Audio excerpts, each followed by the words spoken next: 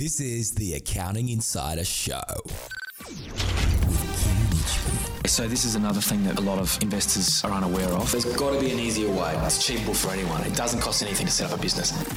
Because there are many great ideas out there, but it's the people that make ideas happen. Because once you unlock this formula, there's no reason to stop. You just get better and better at it. You just make so much money out of it. Welcome back to another episode. You're sitting down with Sarah Bartholomew today, who runs YouLegal. Now, this is a bit of a bizarre, coincidental meeting that we had. I got an email that came through on my computer, and it was just one of those emails that said, "Hi, Kim, love your podcasts. You're doing a great job. Keep up the good work." And it was like, beauty, thumbs up. Thank you ever so much, Sarah. But then actually, because of your unique last name, I actually thought, now, where have I heard that name before?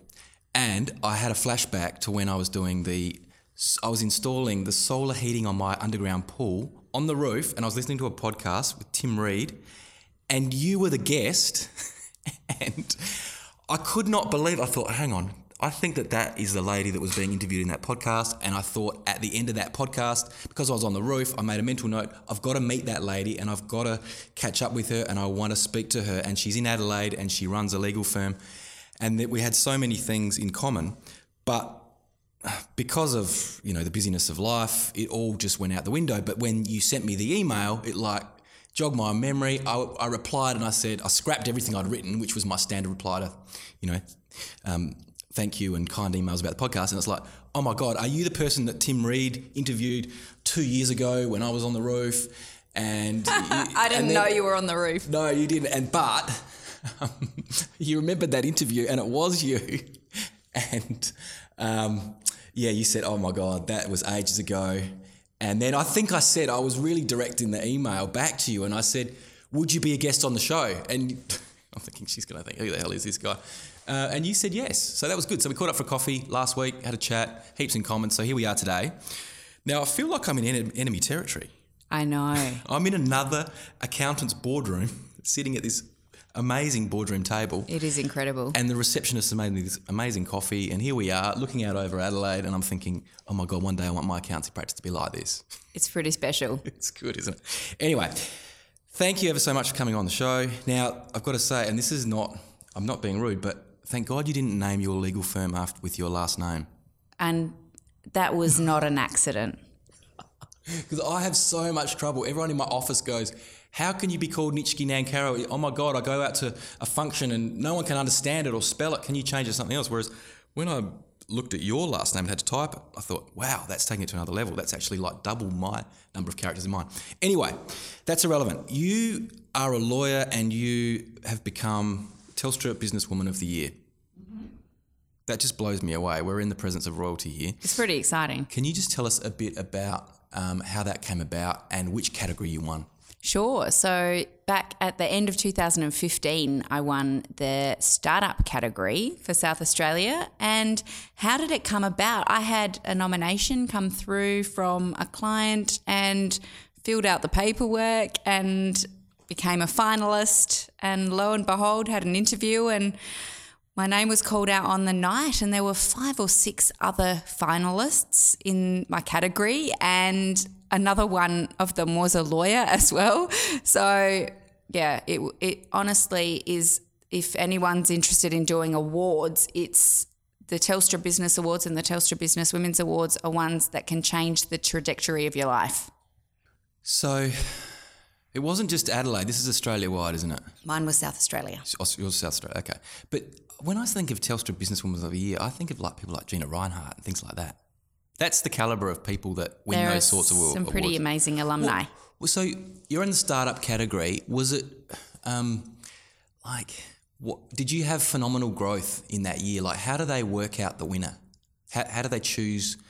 Like, first of all, what is a startup in terms of their categories, and like what's it based on? So startup, I think, was businesses under 3 years old. Okay. And we did have incredible growth. So from our first year to our second year, we grew 400%. 400. And the growth has continued year on year since then. not that dramatic because once, as you know, you start growing from a higher base, then it doesn't It's not sustainable. Yeah, it's not sustainable. So that was something they took into account. I think our interest in helping the community was something that they took into account. We're very focused on empowering businesses to set themselves up right so that they don't end up in litigation, and they like that. Our use of technology for Telstra, I think, would have been interesting, and we have very similar values to Telstra, and I don't know, I did well at the interview, I suppose. It's fantastic. Anyway, then I think this was on your website, but you were on the Today Show or something. I was on Studio 10. Can you tell us about that? Sure. So I wrote a book in 2016 called Kingpin: Legal Lessons from the Underworld, and that book had incredibly wide appeal for everyday Australians because it's about how to run your business like a drug dealer runs their business. And I've always loved shows like The Sopranos and Underbelly, and I really wanted to write a book that would appeal to everyone so that they would think about risk in a different way in their business. And I was on holiday in Thailand and I thought, drug dealers deal with risk. And it turns out drug dealers deal with risk before they deal with anything else in their business because the risks are so high. They could be assassinated. They could be imprisoned. So it was actually a very unique take on risk, and the media had a field day with it. They loved it. So yes, meeting Ita Buttrose was definitely one of the highlights of my career so far. I love her. Well, can we just drill down on that? Like, did you ever practice as a criminal lawyer? No. Okay.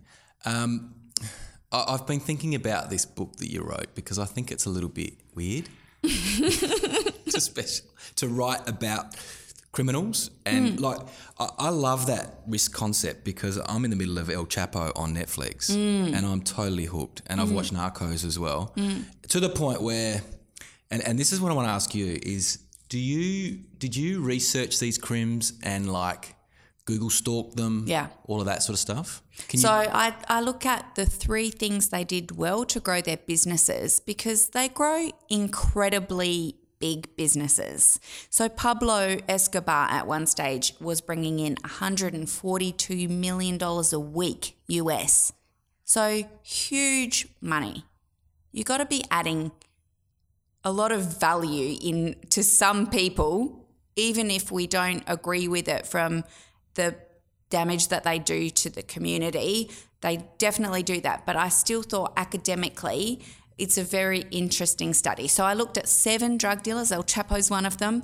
The 3 things they did well to grow their business and what ordinary businesses can learn from that. And then the one thing that brought them down as well. And what we can learn from that from a policy and risk management point of view in our businesses. Okay, can we go to Pablo Escobar because this is fresh in my mind. What was the one thing that brought him down? He was incredibly good at public relations. So he built his business through influencing the community, giving money to social enterprises, public housing, so sporting clubs, those sorts of things. And what he did that did bring him down was he overestimated his ability to control people through that influence. And he started killing judges, journalists, anyone who spoke out about him, politicians. And because of that, people turned against him and that brought him down. Because, I think that's spot on with, I'm just lining that up against what I saw in the movie. Which may be slightly sensationalised. Yeah, but I think he ran for Parliament. He did, and he managed to, one of his biggest risks, talking about risks, was being deported to the United States. He wanted to die over doing that. And so what he did was he ran for Parliament, got elected through his influence, and managed to change the law to ban extradition of prisoners from Colombia to the United States. That was all he wanted, just never to end up in the United States. And that's exactly what's happened to El Chapo. He has been deported from Mexico. Yes. And from what I gather, he's in a prison in New York. It's a long way from home. In solitary confinement. And his girlfriend wrote a post about how his treatment's inhumane, he can't have any visitors. Anyway. It probably is. But El Chapo, for 3 or 4 years in a row, was listed by Forbes magazine as one of the most powerful people in the world. So it's a massive fall from grace for him It to is. be in solitary confinement, because when El Chapo was in jail in Mexico, it was a bit like when Pablo was in jail. He could pay the guards to bring him whatever he wanted, whenever he wanted. And presumably being in prison in the United States isn't quite as cushy as it was in Mexico. El Chapo also escaped from prison a few times in Mexico by digging his way out. Yeah, and I like this bribery component of the whole El Chapo thing. Like, so I remember in one of the scenes, he was, he was allowed out in the day yard, and he asked one of the Prison guards whether we could have another 20 minutes for like $100. And, the guard thought about it for 5 seconds and said, sure. And then that was the line that was crossed. And then that all just escalated, and he knew that guard was basically corrupt. And then in the end, he paid off enough guards in the prison so that they basically snuggled him out in a trolley to a van in the yard, and away he went into the community, free man. And then, his reputation built on that. Like, he met up with all of his criminal friends and said, who can come up against me? I escaped out of a high security prison. And anyway, on it goes. But I can see a lot of parallels in the business world with managing risks like those criminal guys. And even that risk you just mentioned, or that ethical line that you mentioned, where he gave him the $100 and he had to decide at that point, would he accept the money, the guard? That happens to people in business every day. Small decisions lead to very big outcomes, and it's just, and that happens with success, or it happens with that crossing a line you shouldn't have happened. So success is built on small habits every day. For you, doing a podcast every week, putting out that podcast, different things happen than if you didn't do that. And in that guard's taking the money, or making a decision with a friend that you might not have made to give them information about a publicly traded company, or whatever it is, we have to make those decisions every day in our lives. It's not just prison guards and drug dealers that have to make those decisions. Yeah. It's just more interesting talking about them. Yeah. There's a lot of, I think every day in business our integrity is tested. And, even this morning I was speaking to another lawyer about a client, and they wanted me to sign a letter. And at the end of the day, I didn't feel comfortable about it. And so I had a heated argument with the lawyer, but it was a line that I didn't want to cross. It was similar to what we're talking about. And there's also a lot of ethical judgments that we're making constantly in our line of work. And my acid test is, am I happy, hand on my heart, to stand up in court and say that I've made this decision? Is it the right decision? Because there's so many grey areas. And so I find that that's my test. And if I'm going to be called to account and have to explain my position on making a decision in front of a whole range of people, that makes it usually pretty clear that it's I want to take a conservative approach in most situations. Anyway, now I know that you like true crime podcasts. I do. Which is your favourite? I've told you too much. Okay. Is it just the true crime one that's on the Apple iTunes podcast? I think that's the one I told you that's my favourite. Yeah. Is there a particular story that you like in those in that series that he's covered? I really like. It's hard to. Well, have you got a favourite? Well, what I like listening to the ones that he does on Australian crimes that I already know about, Okay. to hear about them in more depth. Yeah. So, for example, he did one on Port Arthur. Okay, yes. And understanding, I was in year 11 when that happened, and so understanding what happened in more detail. I just remember the aftermath and the decision about banning guns and those sorts of things. And as a lawyer, I suppose how things that happen that affect the law interest me. There's other ones that he's done that are interesting. There's one called The Somerton Man. I think he did one on the Beaumont children. So local crimes from here in South Australia that I didn't know a lot about. There's a recent one on Carly Ryan. And so cool. The impact of the internet on crime interests me as well. So he's done one on the Silk Road, which is another drug dealer one, probably why I like it so much, an online platform, I suppose, where people could buy drugs. Yes. And that one goes over a number of episodes. So really interesting. My favourite one was Peter Falconio. Yeah. Did you get into that one? Yeah.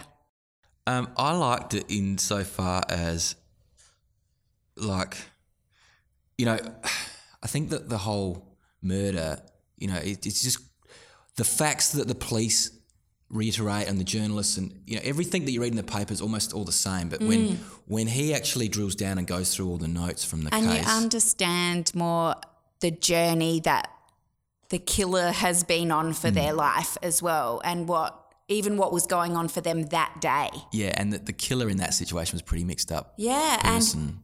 And delusional. Yeah, and I liked it that, you know, it traced their 3 hours before they died, and they went and got Red Rooster in Alice Springs, and there was CCTV footage of Peter Falconio, his girlfriend, and the murderer all went to Red Rooster that same day, and then the defence for the murderer was saying, well, the DNA on the murderer was because he brushed alongside of him in Red Rooster.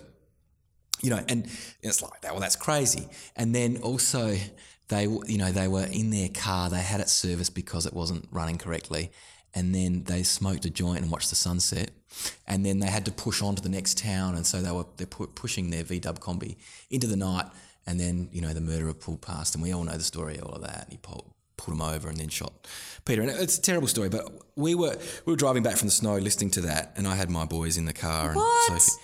Yeah, and we were fascinated by it because it's real life, you know, it's a true story. I do not listen to these with my children in the car. You know, there's a lot of swearing, and some of them are quite sick, and we sort of fast forward it through the bad parts. But anyway, it was really, really good. I'm fascinated that you like that, but I find that I'm Googling them, looking up in Wikipedia, finding out what their children are doing now, all that, which I think, you know, if someone looked at my computer, they might think that this is all a bit bizarre.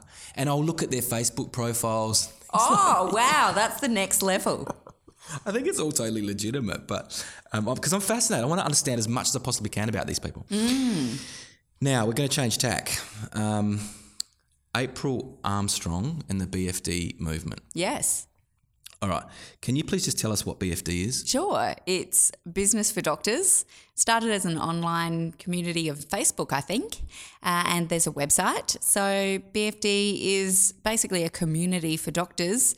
There's a conference every year, like a major conference in Sydney this year and Brisbane next year. I'd love to have it in Adelaide next year. I'll have to hit April up about that. And yeah, it's just a really great community for doctors to learn about things that they're not necessarily taught at med school. So they have finance experts, people talking about different sorts of tax, people talking about emotional intelligence, lots of different presenters. Okay, so April, it was Dr. April Armstrong. She's a doctor who operates, I think she's originally from Adelaide. She operates a GP practice in Kalgoorlie in a mining town in Western Australia. And how I met April was we both won a Telstra Business Women's Award the same year, and we met at the finals. Oh, wow. And so you became good friends ever since? Yeah, Okay. And do you speak to her on a regular basis? I do. I find her, she's very, very protective of her Facebook group. Okay. And I've tried to join a couple of times. Well, you're not and a I haven't- doctor. No, It's no. only for doctors. I know. So I'm not allowed to join. I haven't even tried. But you've managed to penetrate into the group, and you're almost like the legal counsel that goes and speaks at the conferences. Yeah, and I provide them with content and yeah, And so you've written a book, I have. Growing a Medical Practice, Yes. which, for the people who don't know, you wrote it in December last year. I did. You got up at 5 o'clock in the morning. I did. And wrote 1,000 words every day for 30 days. Yes. And it's actually a 40,000 word book. So it got fleshed out somewhat after December. So I read the book this week. It was really, really good. Oh, good. Lots of really interesting content. Usually legal books I find are a bit dry. Understandably. But you've managed to make it interesting and informative, and so. But there's a strong connection there because you used the BFD conference to launch the book. I did. I launched it on the first day of the conference this year. So it's a book that's written for doctors about running their medical practice and Yes. all of the things that legally they should keep an eye out for.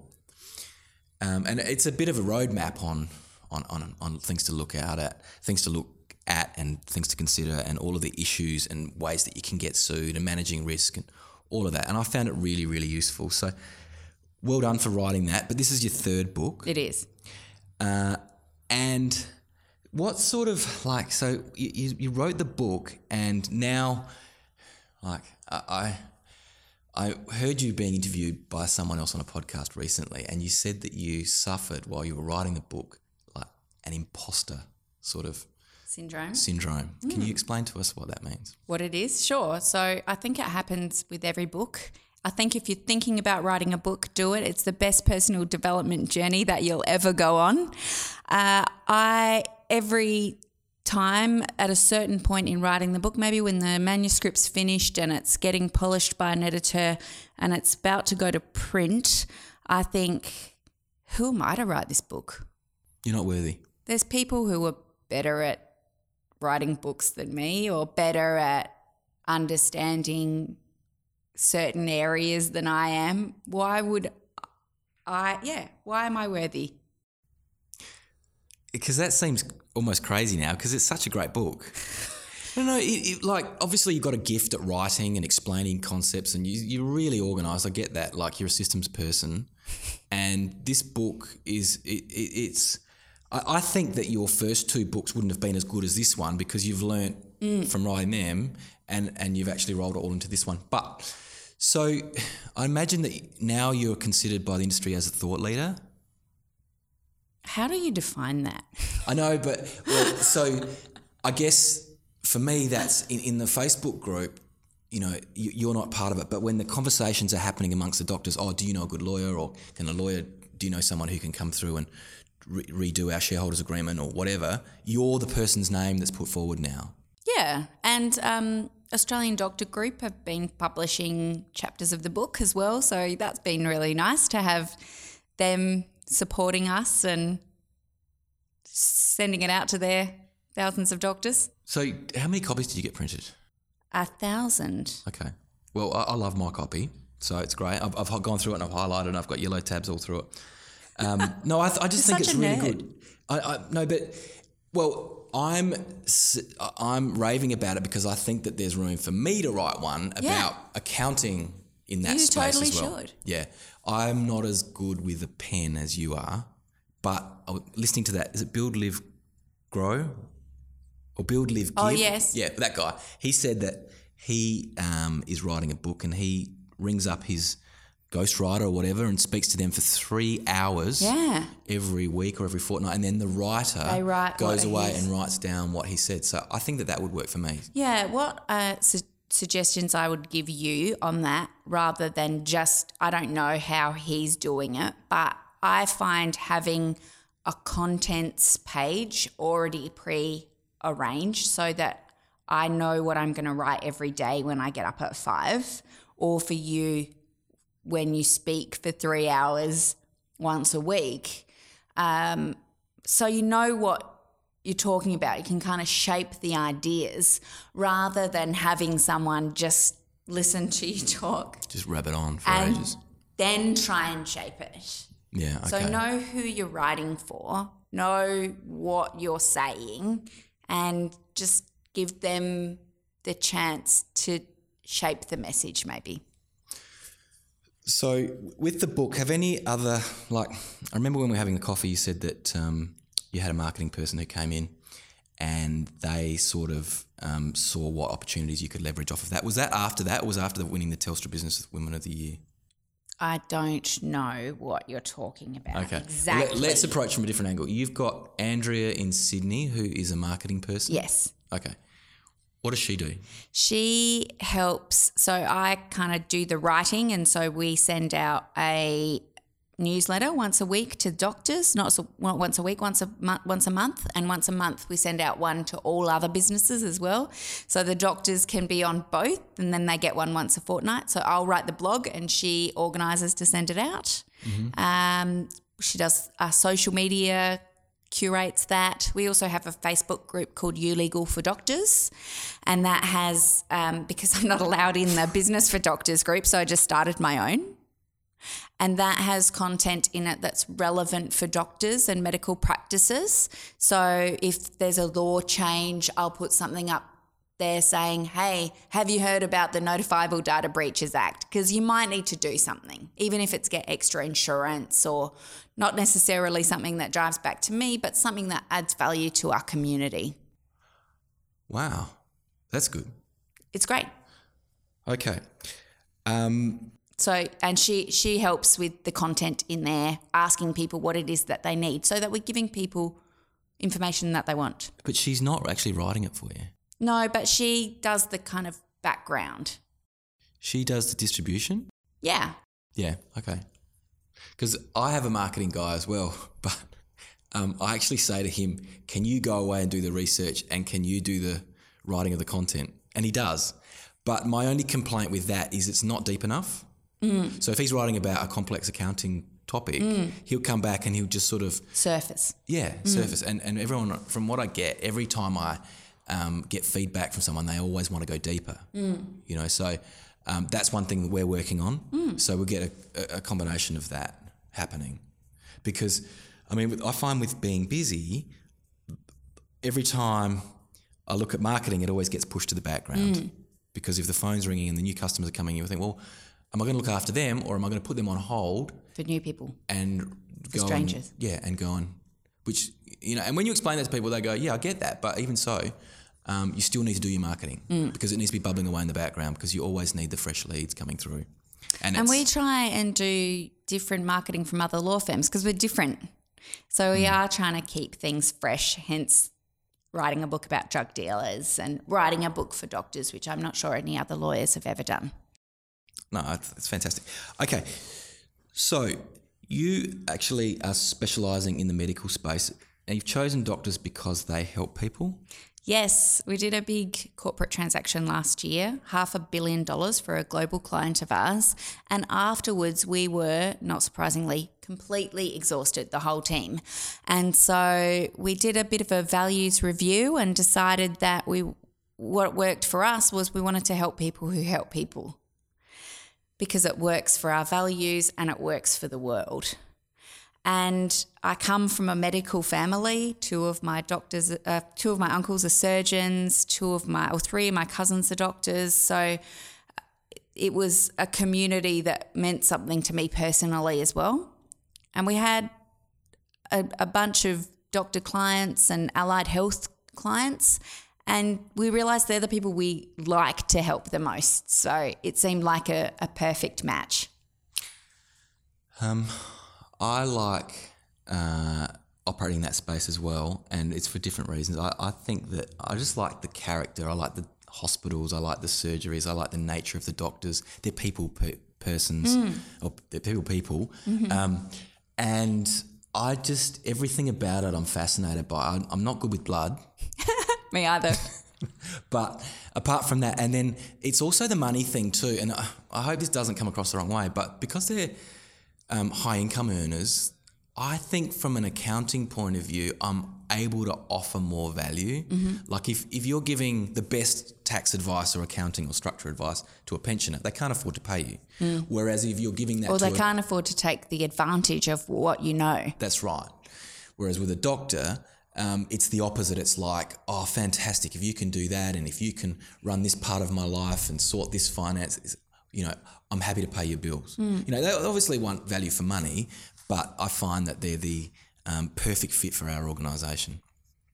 Now, when you go into a medical practice and they say, right, Sarah, can you come in and be our lawyer for our business? What's probably the most common problem that you fix most of the time when you go in and you're, you know, brought in to sort of fix or bring their medical practice up to date? I think policies and procedures are a big one, making sure that they're right and that they protect the practice owner, because a lot of them haven't. Well, a lot of them we've done when people have set up their practice. So setting up right is something I'm a really big fan of. So if they're entering into a new lease, having that lease checked so that they know where there's room for negotiation. We tend to know what's normal in leases, and if you're not looking at leases every day, like most doctors aren't, they might not necessarily know what the options are there. Making sure people's shareholders agreements are set up right from the beginning, or if they're having a new partner enter, having that shareholders agreement reviewed and making sure that everyone's moving in the same direction for the practice, and making sure the contractor agreements are genuine contractor agreements, because there's a huge risk that a lot of medical practices take where they're actually employing doctors that are classified on their books as contractors, and there's a big risk of future costs being associated with that if they're not taking into account, for example, super, or they should be paying leave and they get reported and then suddenly have to pay back leave if someone's left. So if someone is being paid as a contractor and then they leave and they have a disagreement with that medical practice, then they can turn around and say, well, you should have paid me superannuation. Is that what you Yeah, they sort of can referring report it to the ATO. Okay. I'm interested. You touched on something just a moment ago with the shareholders agreement or partnerships agreements. Do you get involved with doctors who are basically fighting amongst their group? Yes. So we've had people that have wanted doctors to leave and working out what the fair way to split the equity is, how that's going to be paid for, how they're going to not feel too aggrieved when they leave. Other ones where there's been staff members stealing and they have to kind of figure out how that happened, and it causes discontent between the owners as well. And that's probably more a policy issue, not having the right policies in place. And also we've had ones where someone's died suddenly, and having to work out with the existing shareholders how they're going to go on and who the replacement shareholder is. Does the agreement say that shareholder, that shareholding automatically goes to the family, or is there a provision in the shareholders agreement that means that you buy that share back for a particular sum and you carry on the business? It's a big problem, isn't it? Because like the medical practice thing is quite unique, because sometimes, it's not like the accounting fraternity where you can sell your customers to the person down the road. It's more or less you can refer them to another doctor. And how do you attribute a value to a practice where like someone dies, do you pay and you don't have their labour anymore, which is a big part of the value of the practice. Yeah. Do you pay them a small amount or a large amount? I mean, you've got to go back through the documents. And then it's a case of, well, often in these situations, you've got to sit down with all the doctors and work out what everyone's happy with and what everyone's expecting, and bring a member in from the family where the doctor's died and say, look, can you sit in on this meeting? And I don't know. You try to keep everyone happy. Obviously, some people try to be greedy and other people are overly generous, and you've got to try to find a happy medium. That's right. So with plenty of contractor agreements, shareholder agreements, setting up companies, trusts, service trusts, all of that sort of stuff. All that stuff. Okay. I get asked almost every day about PSI. That's another thing, business for doctors. I've seen at those conferences, we don't touch on it. We don't do tax. Okay, so for me, it's personal services income, and it's like, typical situation is where you've got a doctor, be it husband or wife, and their partner might be unemployed, keeping the home fires burning or whatever. Can they operate through a trust and distribute the income to the partner that's not working? And obviously, all the income's still accessible, but if you can split the income, then you collectively lower the marginal tax rate. So that's a big issue for everyone. I had a phone call from a doctor yesterday in Sydney who told me that could I help him? He'd had an issue with PSI and he'd been fined $150,000. On top of the tax bill? Yeah. Wow. So that was just out of the blue. So that's a big issue. The other one that I get asked every week is about salary packaging. Mm-hmm. Do you touch on that one at all? Well, we haven't really had to. It's more accounting questions. Yeah, it's more of an accounting thing, I think. They're just the contentious issues that I guess I'm going to be writing more blogs about. Because you want people to be doing it right rather than having that phone call from the tax office that doctor had saying, got to pay another $150,000 in it'd be a horrendous penalties. It'd be terrible. Yeah. It's a lot of money. Now, with YouLegal, you outsource a lot of your work. So we have lawyers that work in this office and we also have lawyers that contract to us. And can you tell us a bit about that, the good, the bad and the ugly of it? Because how does that work as a business model for your firm? So the reason that I set it up initially with contractors was when I started YouLegal, it was just me and I had one client and I thought, this is great. I have created a job for myself that I love. And I started getting more and more work and I didn't know what to do. I thought, I can't do all of this on my own, but I've just had a baby and I don't want to build a traditional law firm because I knew there were so many things that could kill it. The cost of rent, the cost of unproductive staff. I guess I was a bit of a commitment phobe in that sense. I wanted to be able to run it lean and agile and be able to change it up if I wanted to, because I didn't know what was going to happen with my kids. So I invented that model, basically. I thought I'll have lawyers contract to me, I'll work from home, and now obviously I don't work from home. I rent offices within another accounting firm, which is a great situation for me and my team. Means that we seem to work in the office with 100 people, even though there's 4 of us that work here in the office. So we have moved towards having some people come in-house as we've grown to have that team atmosphere, and one of our lawyers, Daniela, has 4 kids, and so she sees coming in here as a bit of a break. But having the contractor model, good, bad, ugly, I've only really found it mostly good. We've had our team members for the 5 years we've been operating, most of them have been with us, and they're lawyers that want flexibility in their work. They might be mums, they might live on a rural property and have other things to do other than work as a lawyer, or they might have elderly parents that they want to take care of. There's lots of different reasons that people want flexibility in the way that they work.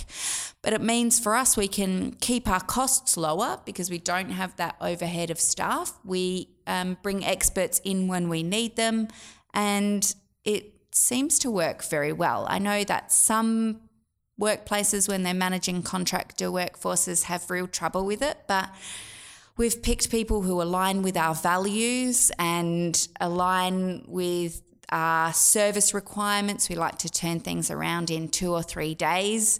So it's worked really well. If people haven't fitted in, we've known very quickly and just haven't continued with them.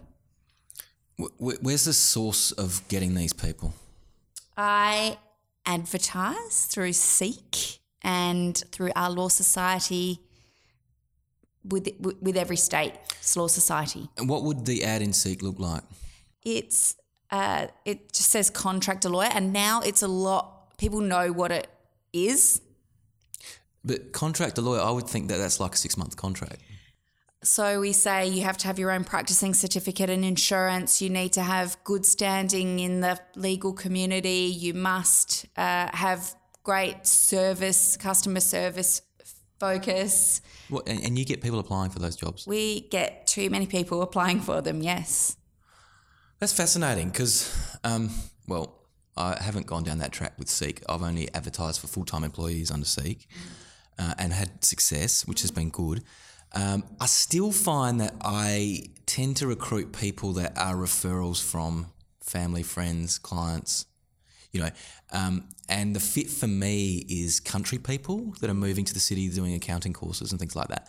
And I find the junior guys are good. But I'm fascinated in your model because I've tried it with Upwork and I find that great for doing the mundane sort of work, but as soon as it's higher level, it's a struggle to get those sorts of people.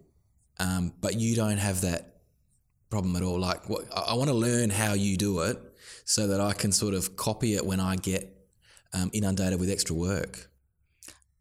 To have contractor accountants? Yeah. I think it's a great model. There must be accountants that don't like marketing, that just want to do the work. Yeah, I think that there's thousands of, first-time mothers at home that would love to do it but can't be in an office from 9 to 5, happy to work at home from 7 till 11 when the baby's in bed asleep. But I just don't find those people, I don't know whether they're not looking on Upwork or whatever, but maybe it's just the accounting space. But I'm fascinated that you can get that model to work and it works really well. And these people are reliable. Absolutely. And if they're not, they don't make it. And are you sort of more or less impressed by the quality of work that comes back to you? Because obviously you review it before it goes out. I do review it, and if I'm not impressed, then they don't stay with us. But so is there a high turnover? Like, so say you've got a job that you're putting out, not to tender, but it's almost like to tender. And then you might have let's just say you've got a 14-day or a 7-day window. You give it to lawyer A, it comes back, it's crap. You go to lawyer B. It wouldn't come back crap. No, but you know what I mean? Like that first person hasn't worked out. Yeah. I would use smaller jobs to test them. Okay. First, so they get a lot of testing before they kind of get on the very regular use list. And so are they mainly females? They are at the moment. Any males? There have been in the past, just not at the moment. Okay. And they're regular ongoing. So because I find too that, they'll be good for 6 months and then they go on tour Europe. Does that happen? We've had people go overseas but continue to work for us while they're overseas. And it might just be that their capacity isn't as high as it was when they were working from home or working from a co-working space or wherever it is that they work from. Do you have to pay a higher hourly rate than you would if they were an employee? Yes. Okay. Because I only pay them for work that they charge for. So is it like, as a ballpark, would it be like 30 to 50% higher? Yes. Okay. And that's factored into it? Mm-hmm. Okay. And it's still economical and profitable? Mm-hmm. Cool. Okay. Because we do project work and what we like to do is mostly fix fees for it. So if a lawyer can fix their fee at a day's work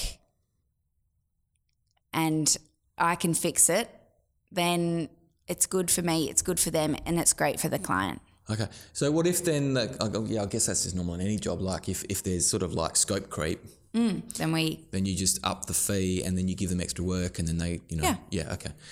And they own that particular project. Was that one of the factors that made you Telstra Businesswoman of the Year because you had this unique legal firm?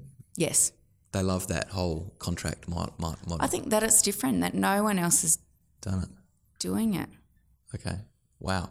And so I think you're similar to me that you've developed this now affiliation with the doctor fraternity and you're getting lots and lots of work out of that space and thoroughly enjoying it, and your business is growing rapidly, and all of a sudden you're going to wake up and all of your clients are going to be doctors. Maybe. That's where it's heading. Maybe. Is that how you see it? I know you still see it that way. And you still got your existing client base, and you can never get rid of them because, you know, they're always going to be loyal, but the growth will be in that other sector. Yes. Okay.